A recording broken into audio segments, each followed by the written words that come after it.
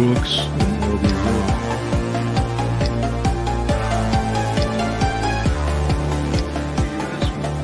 Go ahead, Whit.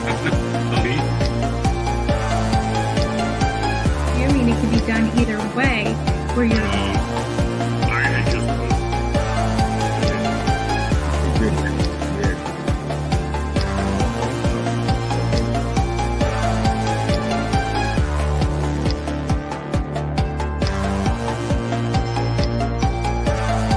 Majestic, but it's eerie.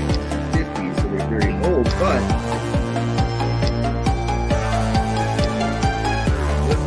well, I'll take that. So trees are 40 foot high to the ground. Down through Fayette County and come through. whatever it is. Raining has such interest or whatever it is.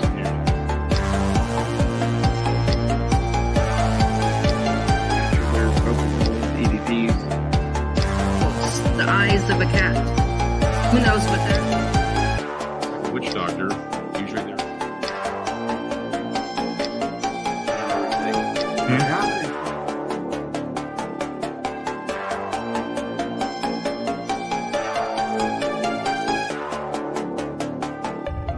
A self-described witch, and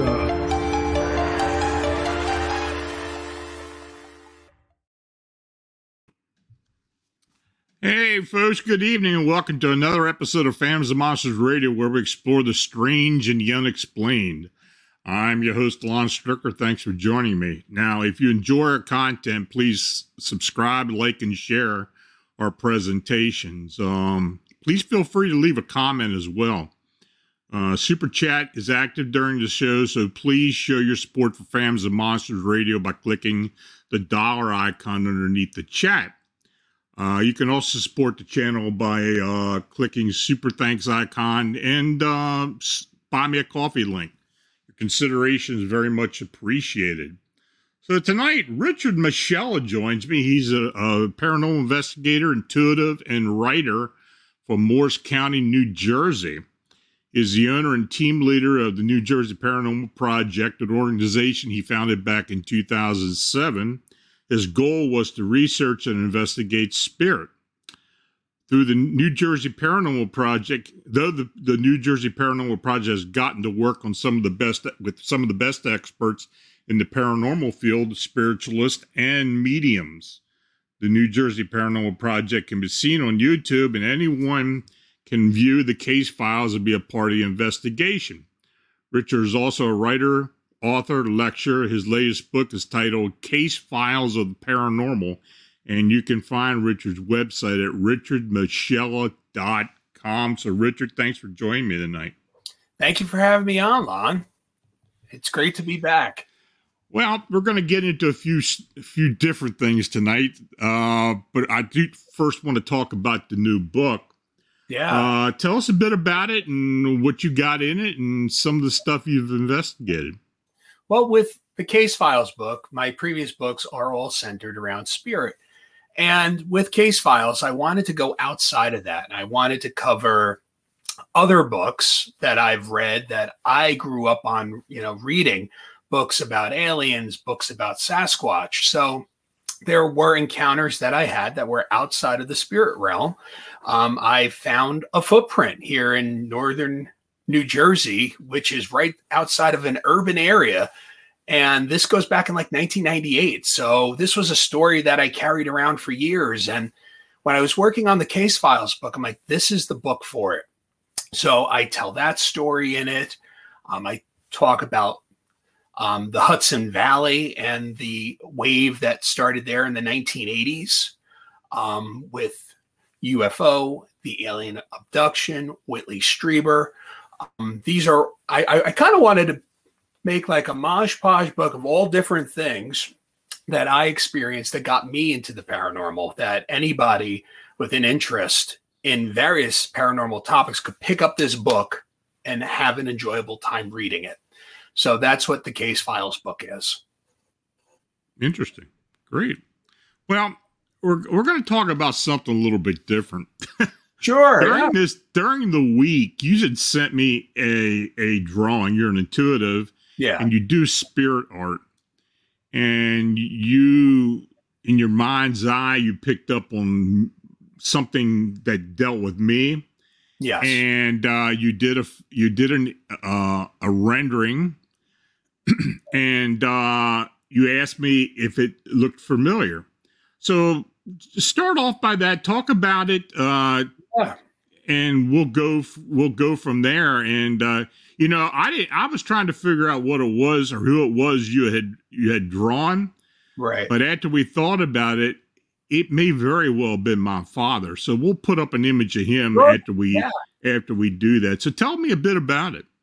Well, I was finishing work up with a client, and we were having a spirit art session where I'm sitting right here at my desk and I'm working, and I'm doing the reading for them. It comes to a close, and you sent me a message with the graphics and the info on the show that we're having right now. Mm-hmm. So I started to look over the information, and all of a sudden this man's image pops into my mind's eye. And when it came through, I started to get more evidence, and I knew this wasn't for my sitter. I'm like, this I feel is connected to Lon. So I stayed a little longer in the office, and I started to sketch the man as best as I can. I'm not an artist. What I call this is I'm trying to capture the essence of the person that's coming through. So I'm trying to capture that essence that's going to bring this person back to life through the details on his face, the wrinkles, the size of the face, the hairline. So I'm trying to do that. But as that's coming through, evidential information is coming through me. Now, the evidential information is what you see written all around that picture. And that is what connects this to the person that the reading is intended for, the sitter, right? Mm-hmm. This is the evidential, the evidence that's coming through from spirit. So you'll see a man. The man is between 77 to like 81 years of age. I was drawn to his chest area. I feel that there was a congestion, maybe a heart issue that led to his passing, possibly. Mm-hmm. Mm-hmm. He stepped forward as a father figure. I see him, father. I see him very mechanical, fixing things. I see like he had tools, and then an image of a train. How spirit communicates is through symbols, and they use images that I know to get a message through. So seeing the train, he either collected trains or he had something to do with the railroad. Then I see something happening older with him, like maybe a generation before him, maybe a farm or something. His family had something to do with land. Even small livestock, like chickens, like something. And that's funny. Okay, I'll tell all about it in a minute. Okay, go ahead. Keep going. Like chickens, like something like that. So I wanted to include that because I'm like, I see mechanical, but yet I see like livestock and chickens. He was a big man. He was built tough. I feel that he wasn't, lanky. Like I feel that he was a tough man. Overalls, jeans, work shirt kind of guy. I don't feel like he was always dressed up. I feel like he really enjoyed just wearing casual clothes. Here, I could even go off here. He was a gentle giant. He could be very strict. And this is where I, asked you, I said he had a way of doing things and he liked things done his way. And I feel that this pertained to his work. If anybody helped him, it was he had a way of doing things that he wanted you to do the same way that he did. He did what he could for, people. He worked hard.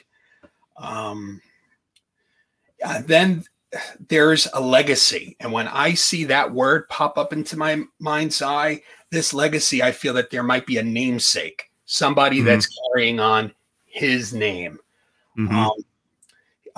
Another image that comes, because I do ask spirit to bring forth images that bring back things that they did in life. I don't know if he had a porch on his house, but I see him sitting on a porch, and I don't know if there was a dog in the family, but I see like a brown kind of mutt. Okay. I don't know if he had this as a child, but and then I wanted to ask, is there a dispute over land? Because I see that there's something to do with land. Okay. Fishing Yeah. in a then I see another memory that pops into my head, fishing in a small pond. I feel that he worked a lot and he missed out a lot. And that is a regret that he brings forward, that he missed out on a lot of things. All right. I don't know if when years come forward, I try to jot them down because it might mean that something is celebrated or we're mourning something, like something happened. So 1996, 1997, I see that being like a year that he wants to bring forward. Okay. Proud veteran. I see an American flag in my mind's eye waving, that military service. I see him going for meetings at like an American Legion, hanging out, drinking coffee. Another image is an aluminum rowboat, and it's like green. I don't know if he fished in this, but that aluminum rowboat that has that chipped green paint on it. And I feel that he passed before his wife. He went first. Mm-hmm. And this is what I got. Usually I'll even go on to another sheet. But since I didn't want to bombard you at like 9:30, 10 o'clock at night, I was like, let me send this over and see if this resonates. Because again, I'm like, this I felt was for you, but I wanted to throw it out there for you. Okay. Well, let me tell now. The picture, I guess Vincent can put it up there or put the pictures together or however he wants to do this. My dad lost a lot of weight when he was diagnosed with cancer and had as a diabetic. Okay. So he lost about 100 pounds. And you can probably see that in the actual photograph of him. He was 84 when he passed. He died from a problem with his heart. He had a heart infection. He was in the Air Force during Korea. Oh, wow. But he never fought. He was stationed in Africa and the Azores. He is with the 509th Bomber Wing, which was the same bomber wing that was at Roswell. Oh, wow. And I got to go with him on reunions at Wright-Patterson Air Force Base and talk to some of the guys who are actually at Roswell. That is amazing, Lon. He owned a hobby shop. It was probably the largest model train collector east of the Mississippi. And he was very much into trains. He used to fix the model trains, but that's what he was known for. He was known for as a train collector. I think he did have some regret because when my parents got divorced, I did not see him for many years. I think he wanted me to take over the store, but it just didn't fit in with what I was doing. And there was a land dispute because when he passed away, his wife, which was his second wife, I was supposed to get the property and she got it. Oh, wow. And we had a big land dispute. We had we had at one time my grandmother and my family had owned a lot of property. We owned actually a whole block of town. There were about 7 houses and a lot of land. Mm-hmm.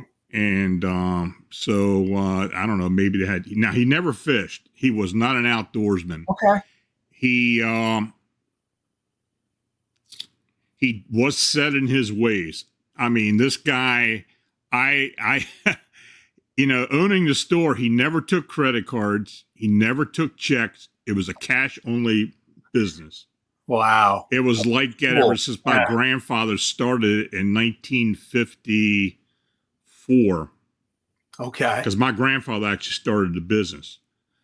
And, so I guess that pretty well, pretty well is it. So I think with the photograph, because he did have hair. I mean, he kind of, and he just cut it really short. Yeah. But I think that was a good drawing of him years ago before he lost the weight. but he was 84 when he passed. And like I said, he had a military funeral. Yep. And so he was a member of the American Legion.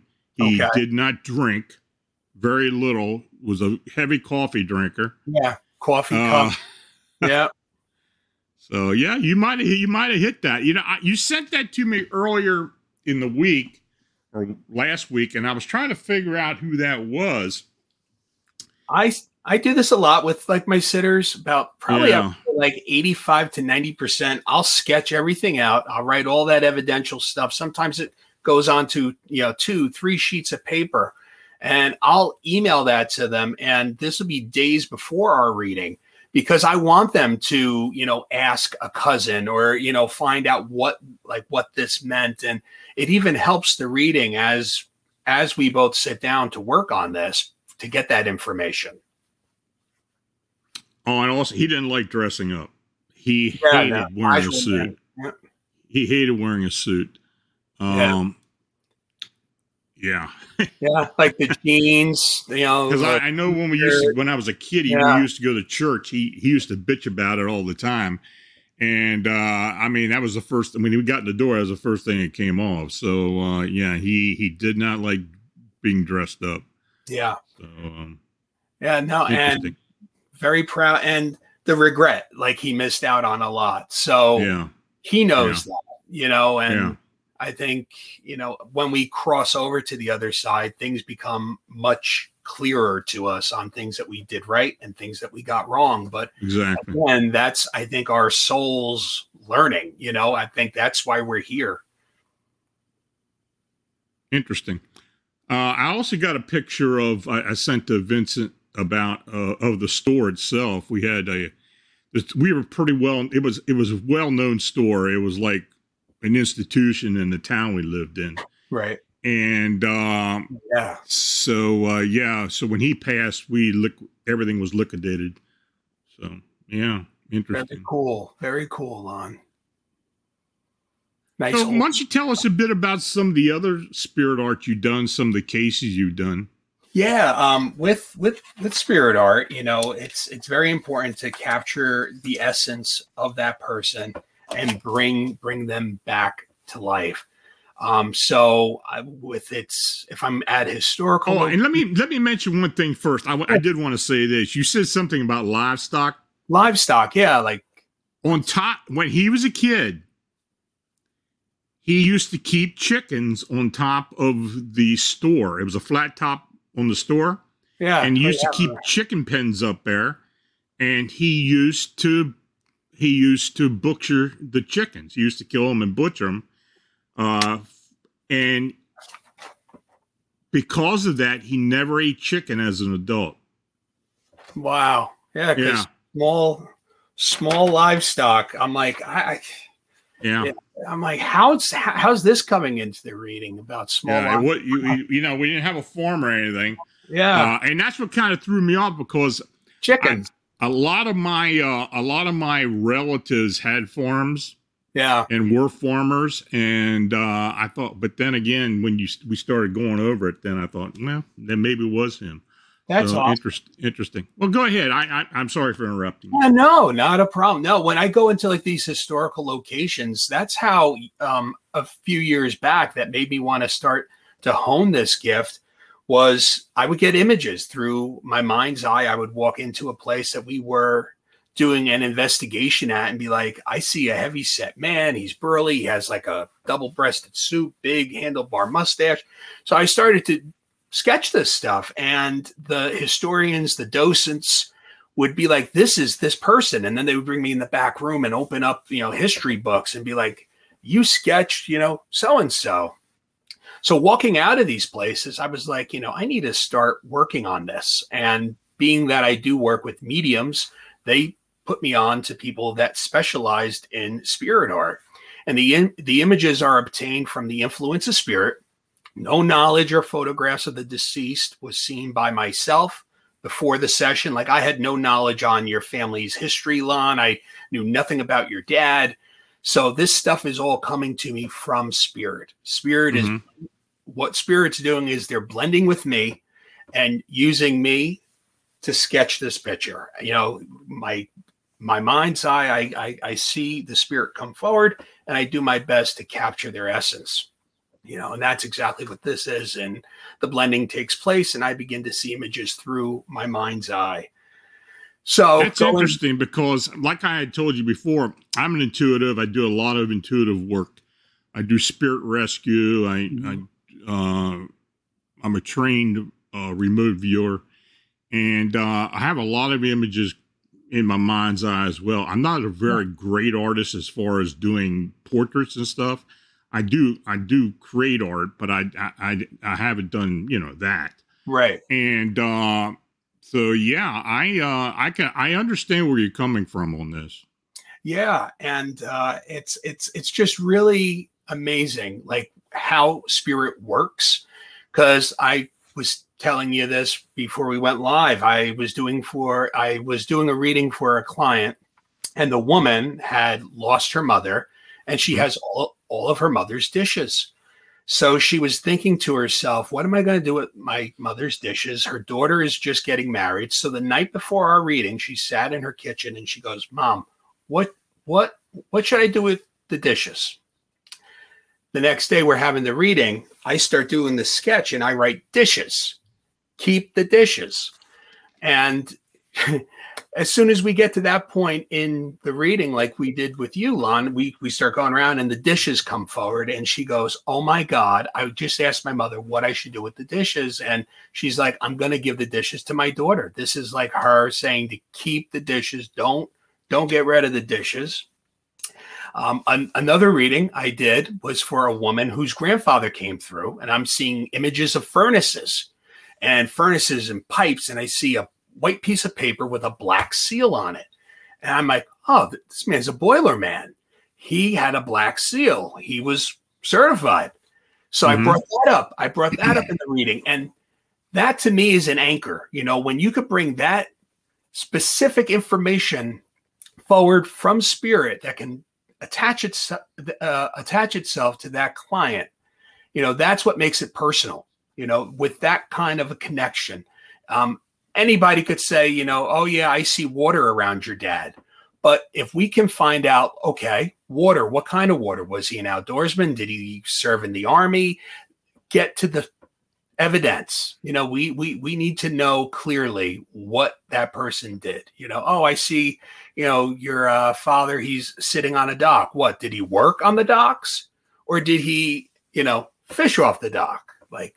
And that's what we try to bring forward. And if we could bring anything from spirit to our sitter that connects these important moments of that person's life, that is my goal. So that black seal, once that came forward, her eyes welled up with water and she started crying because she knew her grandfather was communicating. That's something that I had no way of knowing. Another thing that I could include was, we're getting ready for another client. And in my mind's eye, and you know how this works, I see a stuffed plush of Garfield with the suction cups on a car window. And I'm like, what is this? What does this mean? And I grew up in Lodi, and Garfield was right next to Lodi. My client's grandfather. I know the area. Yeah. My client's grandfather, he grew up in Garfield.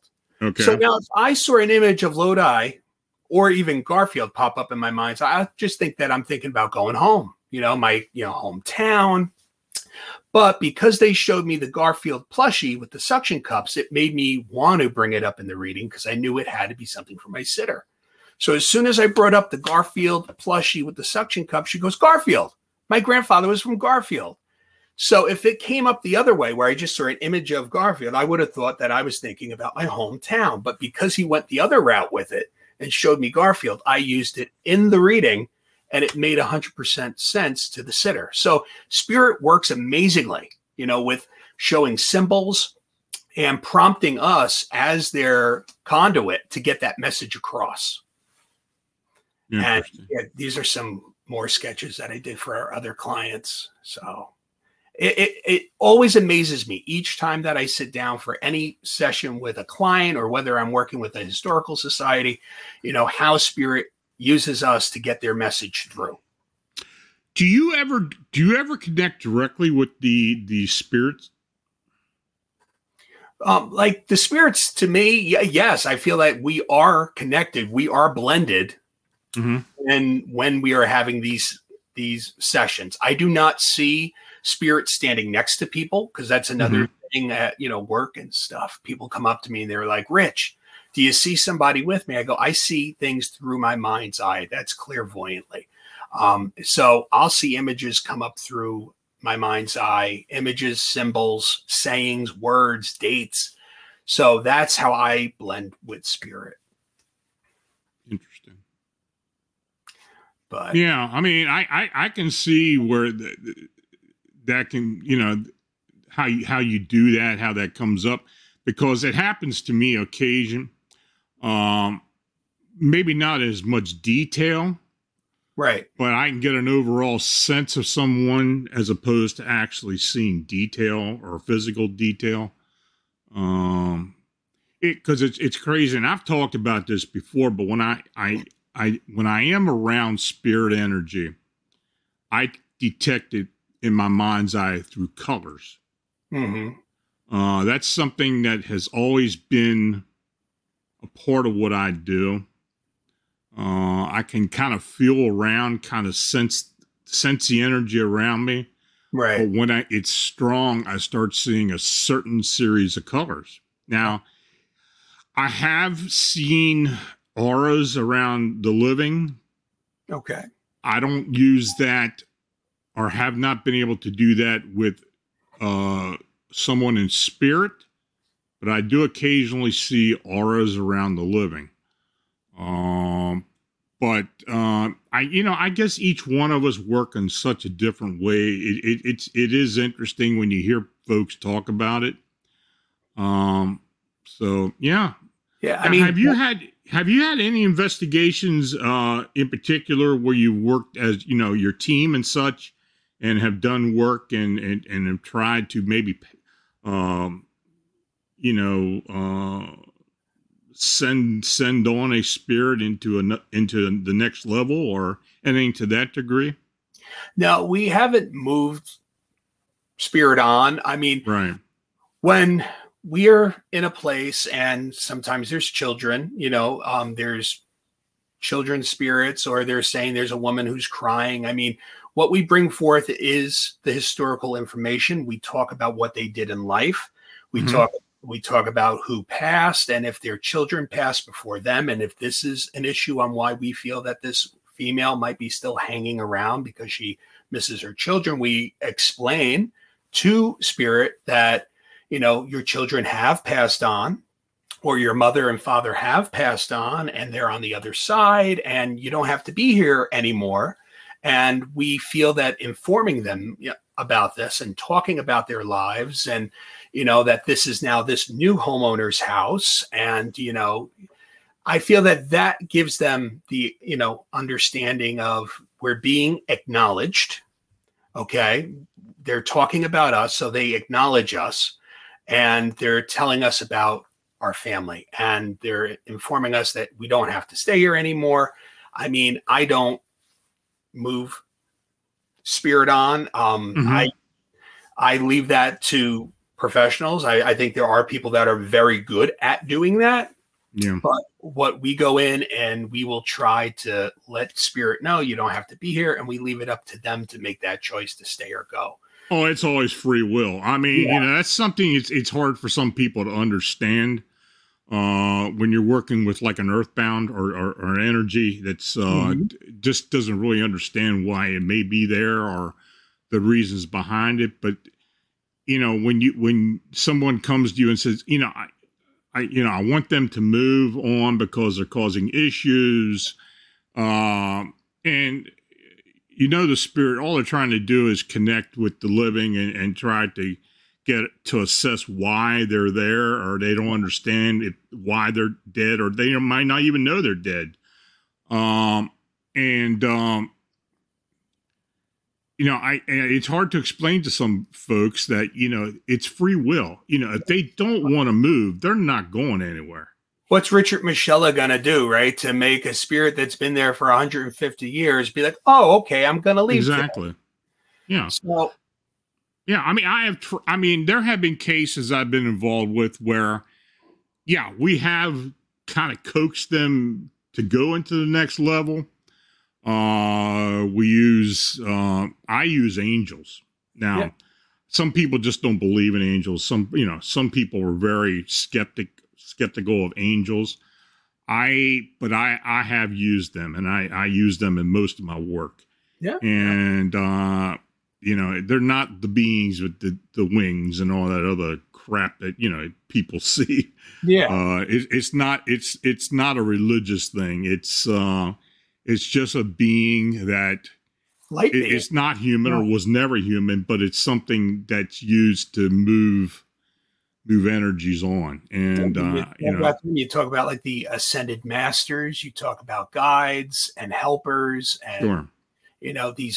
These light beings, like you said, that have never been incarnated, that are working in the higher realms, that work for the highest good, that can come in and help. So interesting. Now I did look at your book, and I see that you had a Sasquatch encounter. So why don't you tell us about that? Yes, back in 1998, huge fishing guy here.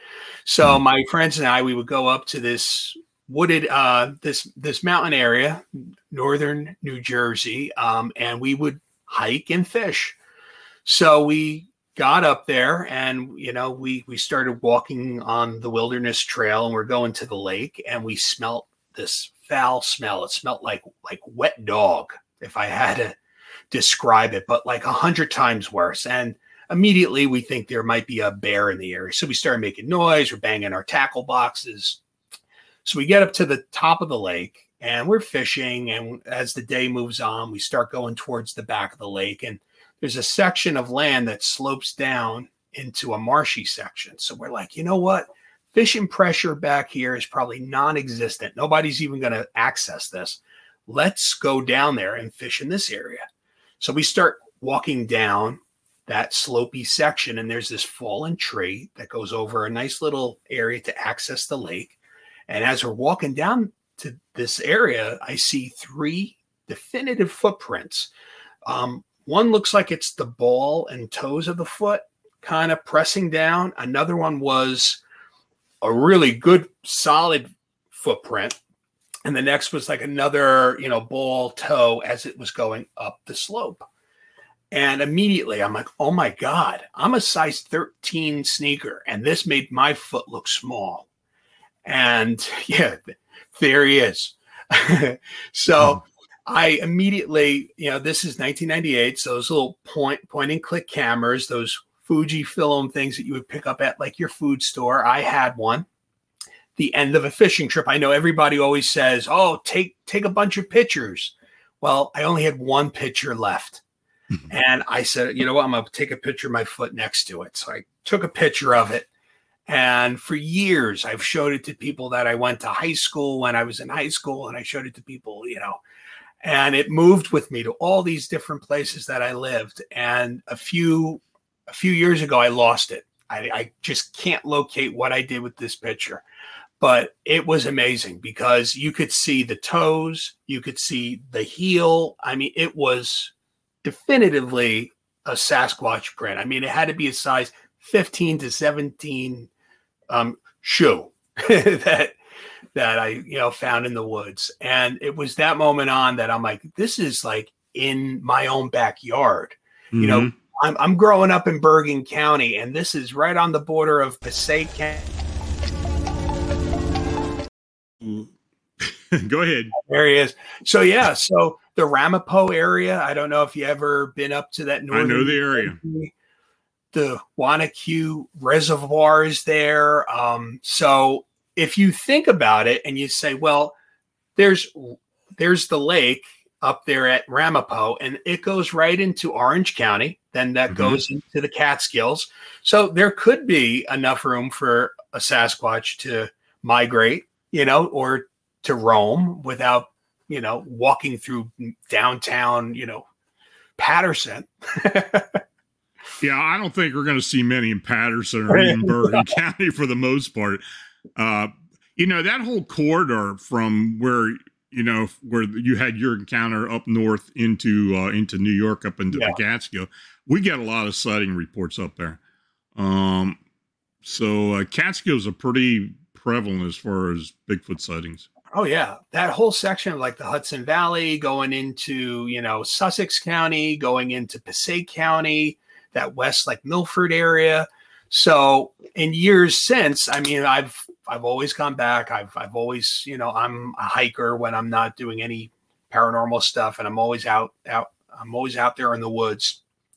And there have been times when you're out and the woods go completely silent, and there's no birds, and there's no wildlife making noises, and the hair on your arms kind of stand up. So there is things going on out there that we don't know, we don't comprehend. I mean, we're close to Clinton Road, which I covered in the Case Files book, and with Clinton Road, it's the same thing. People are experiencing stuff from the cryptid animals to hellhounds. There's people that supposedly give, chase in phantom cars and vanish. So that too, I wrote about, and I talk about land ties and the elementals. So that Case Files book, even when I do shows and we're talking about spirit, there's always a group of people at the end of the show that want to talk just about the Case Files book. And it's awesome because it was something I did that was outside of the spirit stuff, and it resonated with people. So let me get to a few questions here. I got James West asked Richard, because the experience you have, what's your opinion of what happens in the afterlife? Wow. Okay. That's kind of a broad one there. Well, like James, I feel that it's a frequency, if that makes sense. I feel that there's different levels. I feel that our soul is energy, right? So we enter this frequency and we resonate with what level that we're on. I mean, there's lighter and there's darker. I'm not saying that there's pure evil on the bottom, but there's the darkest to the lightest. And I feel that the lives that we lived and the lessons that we learned in this lifetime, we progress, we could degress, we could, and then I feel that that's what the afterlife is. I feel it's a frequency, and it's the other side of life. I feel that, I don't think that we're playing harps and all like that stuff. We're given through entertainment, and you can drive cars in the afterlife, and you could go see Elvis. I don't think that's what it's about on that side. I think it's the evolution of our soul, and that future pull. I'm a huge advocate, and I talk about past lives. I feel that we do keep coming back, and we do have lessons that we learn in each lifetime, no matter how difficult our lives are. I feel that those lessons teach our soul while we're incarnated here. And while we're incarnated, those lessons, no matter how good, no matter how bad, help our soul grow and move up in that frequency. And maybe one day we could be up there with the ascended masters, and we could offer help, and we could be guides to younger souls. But I do feel that we do keep coming back. I don't feel that. Yeah, I agree with that. I've been a part of several regressions, past life regressions, right? Especially early on. But I was very skeptical of all that. But as I got involved with people who did regression hypnosis and who were mediums and such, I've come to the conclusion, I don't know what you think about this, but I think when our life force is detached from the living body and when we die, that it ascends to another level, which I like to describe as like a way station. Basically, we're there, or the energy, the life force is there. And I have become much more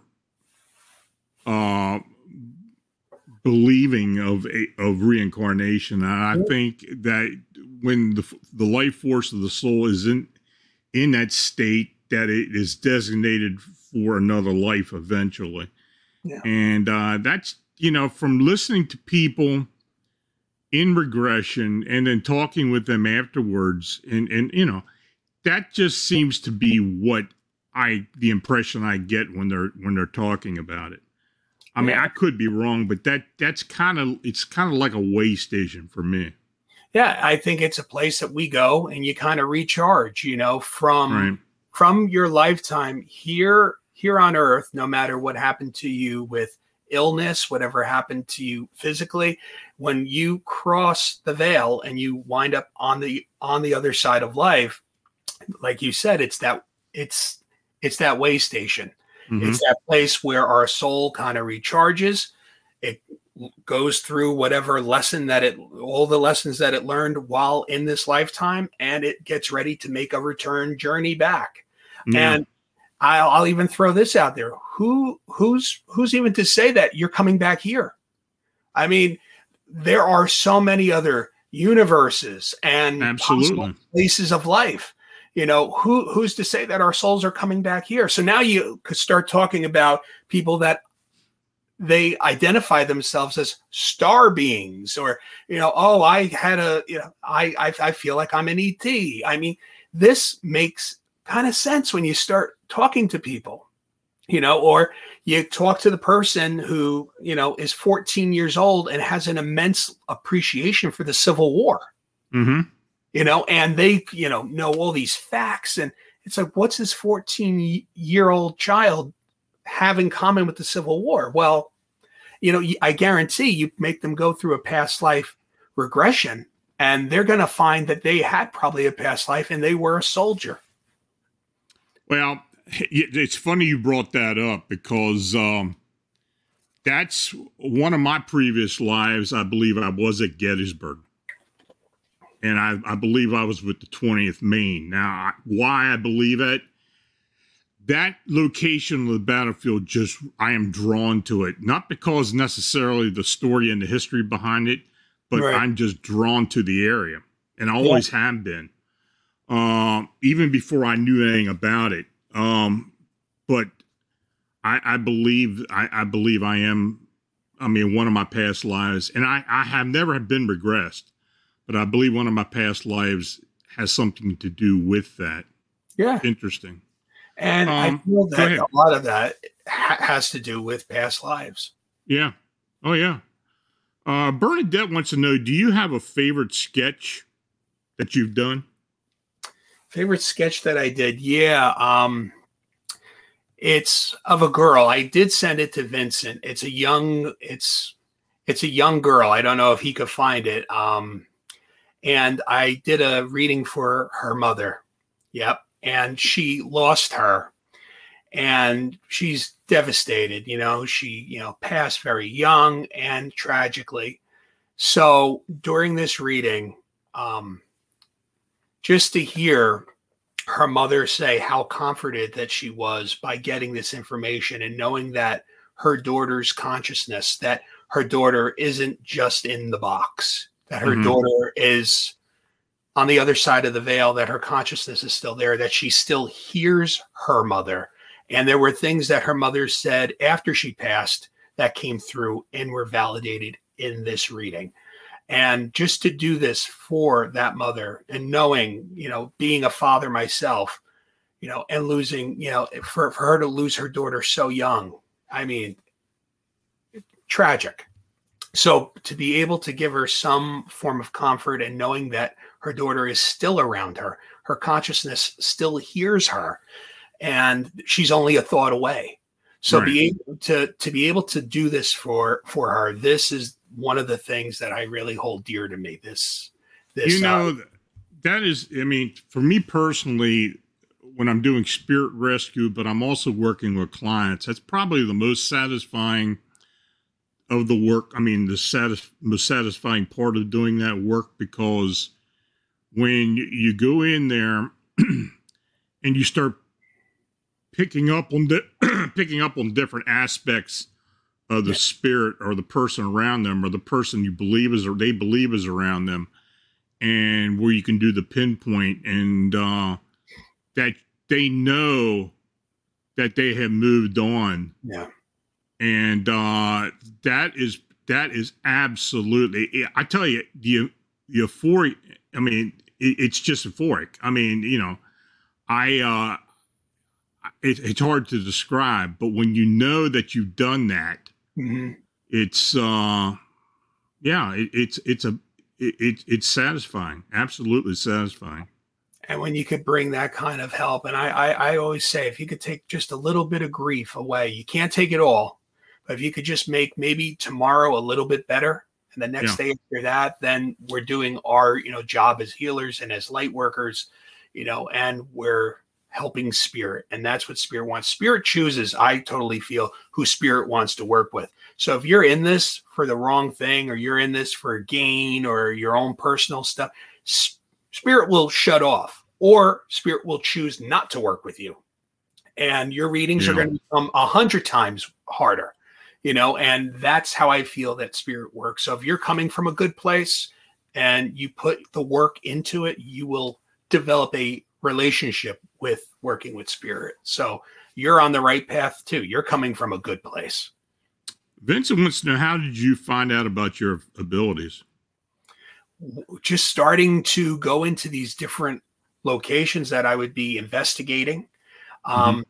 Even before I was investigating the paranormal, this goes back to high school, I was dating a girl, and we go over to her house to meet her parents. And I go, oh, wait, I'm seeing, well, first I had to tell her, I'm like, I see dead people. And you can imagine how that went. Right. So I'm like, okay, so I'm seeing this older man. He has dark rimmed glasses, a little bald with a comb over, woman with big hair. He's wearing like a white tux, and they're like, oh, she goes, no way. So she runs into her mother's room. She gets her mom. They come out, and they're holding a picture. It's her grandparents' wedding photo. Oh. So it was her grandmother and grandfather. So I'm like, not only am I meeting your mom and dad tonight, but your grandparents are here too. So, needless to say, we only dated a few weeks after that, and they got rid of the medium. Yeah, so you know, when I actually still feel guilty about this. But my wife of 33 years, and she was my second wife. Right. When we first started going out and we dated, even to the year before we were married, I never told her about my paranormal life. I kept it completely away from her. And when I did eventually, after we got married, and I did eventually tell her about it and start working again, it was like, why did you not tell me this beforehand? Well, I'm in the paranormal closet. I mean, that's really, I mean, you don't know who to tell this to.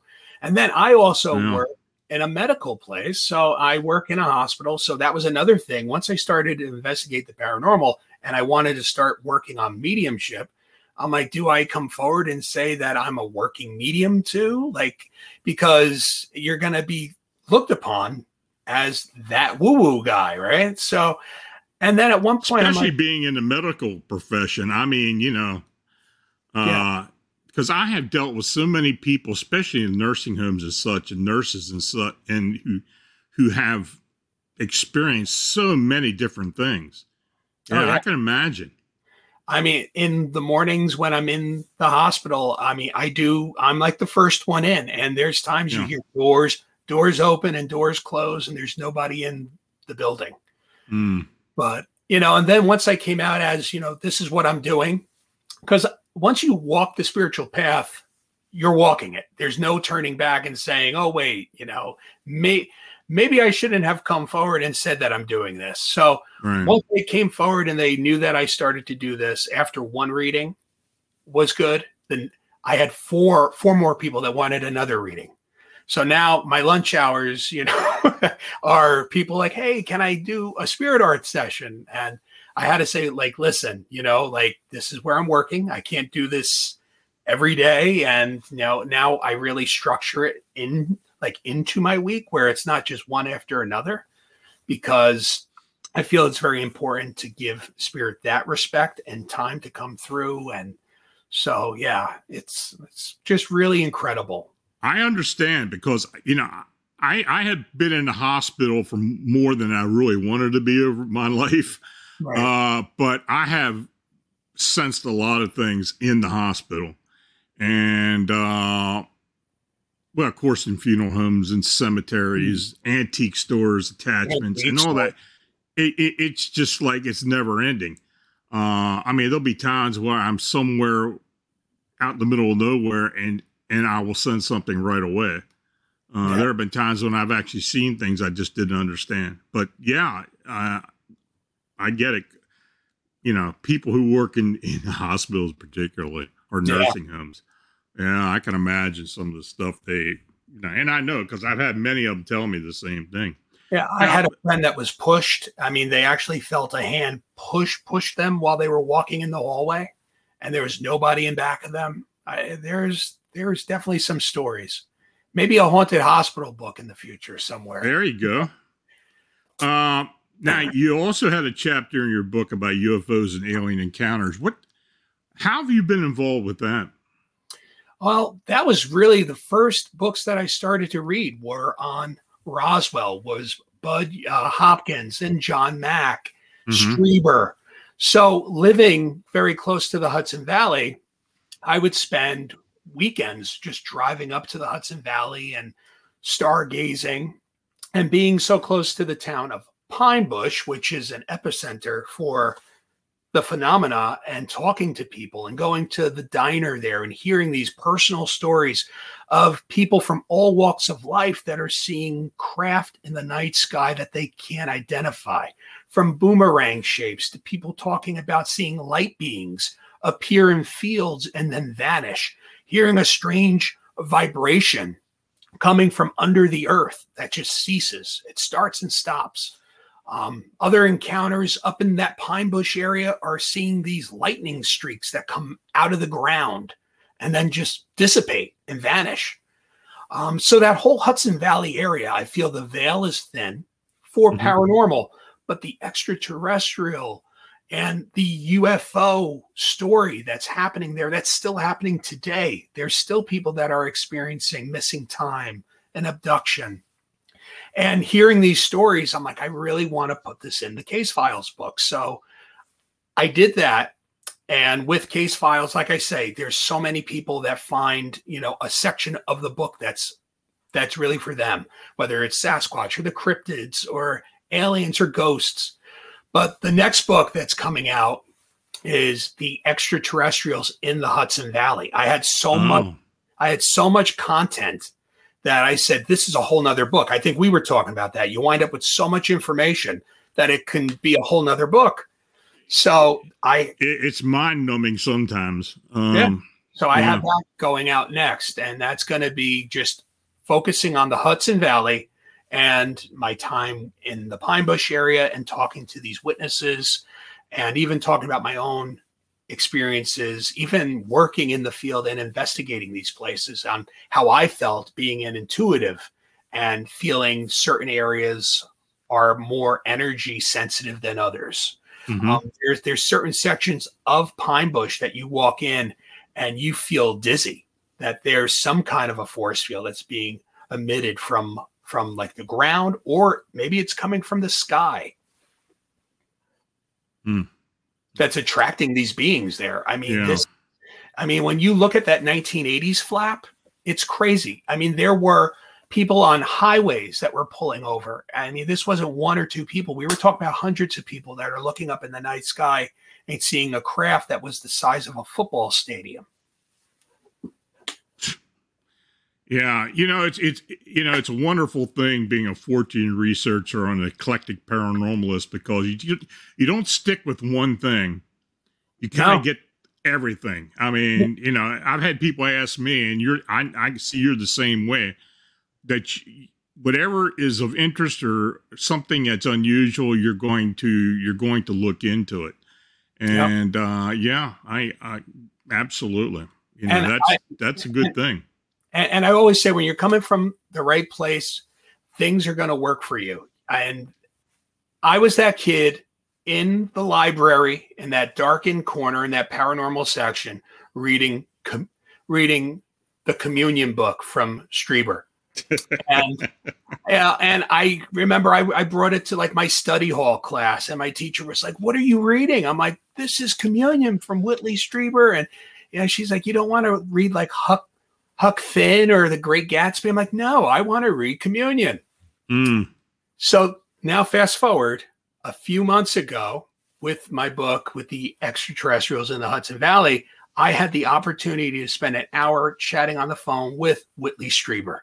And I told him about this. And I said, "Mr. Strieber, I was reading your book, the 8th grade. I was going in, to high school.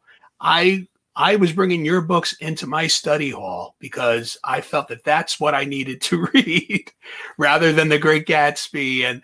And he had a good laugh about that. And that's interesting. He is profiled in the book that's coming out because his story alone encompasses the Hudson Valley and the Pine Bush encounters in the 1980s. And what an interesting man. And it was a real honor to get the chance to actually talk to one of your heroes. Yeah, Whitley's an interesting guy. I've talked to him on one occasion in particular, but absolutely an interesting guy. When I was I'm a child of the 60s and the 70s and the early 70s. And, when you're the kid in high school who's reading Chariots of the Gods, you kind of get people looking at you like, but see, I was lucky enough because I had a science teacher who actually taught a semester on ancient aliens. And this is back in the 70s. Oh my God. Absolutely. He was British. But he was in the United States, but he was so into the ancient alien theory. And, we had a planetarium in our school. And he was a space, Earth and space science teacher. But yeah, we had a whole semester on ancient aliens and that. And I tell you that I got to thank the guy. Mr. Robinson was his name. I got to thank him. I don't know whatever happened to him, but he really sparked my interest in all of that. So yeah, that's interesting. I mean, when you look at these civilizations that all came to be and the work that went into building these temples and these monuments, I mean, precision, stuff that's aligned to the stars. And you're telling me that primitive man made these pyramids and made these temples? I don't know about that. Yeah, the whole ancient alien thing, in that book, and the Chariot of the Gods, and it does seem kind of far-fetched, but honestly, and this is one theory I've had for a long period of time, especially since I started working with abductees, and I wrote a book about my experiences with abductees. Right. There's some intervention somewhere down the line. I mean. Yeah. Evolution, there's something to evolution, but there is definitely got to have been some type of intervention at some point where they changed like a chromosome or something that made us, go from banging rocks on a cave wall to, trying to build and I mean, I think those of us who grew up around that time when all this was just really starting, we were lucky enough, and I was absolutely lucky enough to have a teacher who was interested in it. I wish my teachers, I was born in 82. So, I grew up with the In Search Of and the show Sightings and, the X-Files, of course, made everybody want to be, Fox or Scully, so. So, Richard, why don't you tell folks how they get in contact with you, how you can get your books, and whatever else you want to tell us about? Yeah, you can log on to my website, www.richardmoschella.com, and I list all my events that I'm doing there. And you could go to the store that I have there. You could buy all my books off Amazon. There's Barnes and Noble. These are the events that I have coming up. If you're in the New Jersey area, you could check out Crystals of Quartz House of Healing Investigation. That's Saturday, February 11th from 6 to 10 p.m. It's sponsored by Full Moon Paranormal. Come on out. I'm also going to do a little bit of spirit art there. We're going to do a seance if you live in northern New Jersey. And in southern New Jersey, I'm going to be at the Ritz Theater doing an investigation with a meet and greet with my good friend Anthony Simonelli. You got to come out for this one. Anthony's a fantastic guy, and we're going to have an investigation. You can investigate the Ritz with us. So that's April 14th, and that's from 7 p.m. to midnight. So the Ritz was a very cool place. We went there a few months back, and I did some spirit art there, and it's cool to see how the evidence came forward. And I believe that I sketched a woman that they hear crying in the back of the theater. Interesting. So these are the books that are out. You go, My New Jersey Paranormal Project, Spirit Voices, Case Files, Spirits in History, and Spirit Seeker. So, and everything's on Amazon. Amazon, yeah. Check them out. You can get them on my website too. So, well, Richard, thanks for coming on tonight, and thank you for having me. Get you back on again. Get you into another roundtable at some point. And, yeah, great. Look forward to talking to you again. Definitely, Lon. Thank you. Okay, Pleasure. you take care and you have a Have good weekend. Night, everyone. Yep. Now, if you have a sighting or encounter report that you'd like to be considered for the personal report show, or just post it on Phantoms of Monsters, feel free to forward to my email at lonstrickler@phantomsofmonsters.com. And I want to again thank Richard Moschella for joining me this evening. And thanks to each and all of you for watching and chatting. Always appreciate the questions and the lively conversation in the chat room. So, and please like, subscribe, and share, and feel free to comment as well. So next Wednesday, I'm not going to have a personal report show, but I am going to have an interesting show with my friends Kyle Filson and Cam Hale from the Expanded Perspectives podcast. That'll be at 9 o'clock p.m. Eastern, 6 p.m. Pacific time. And next Friday, we're going to be conducting an aquatic cryptid roundtable. And our guest will be Ron Murphy, who I see is in the chat tonight, Kenny Irish, and Max Hawthorne. So that should be a very interesting show. Now, Bernadette, I think, is under the weather tonight. I don't think she's doing her show, but then again, I don't know if she's changed her mind or not. But I don't think she'll be on tonight. So anyway, until we meet again, stay safe, stay healthy, and have a good night.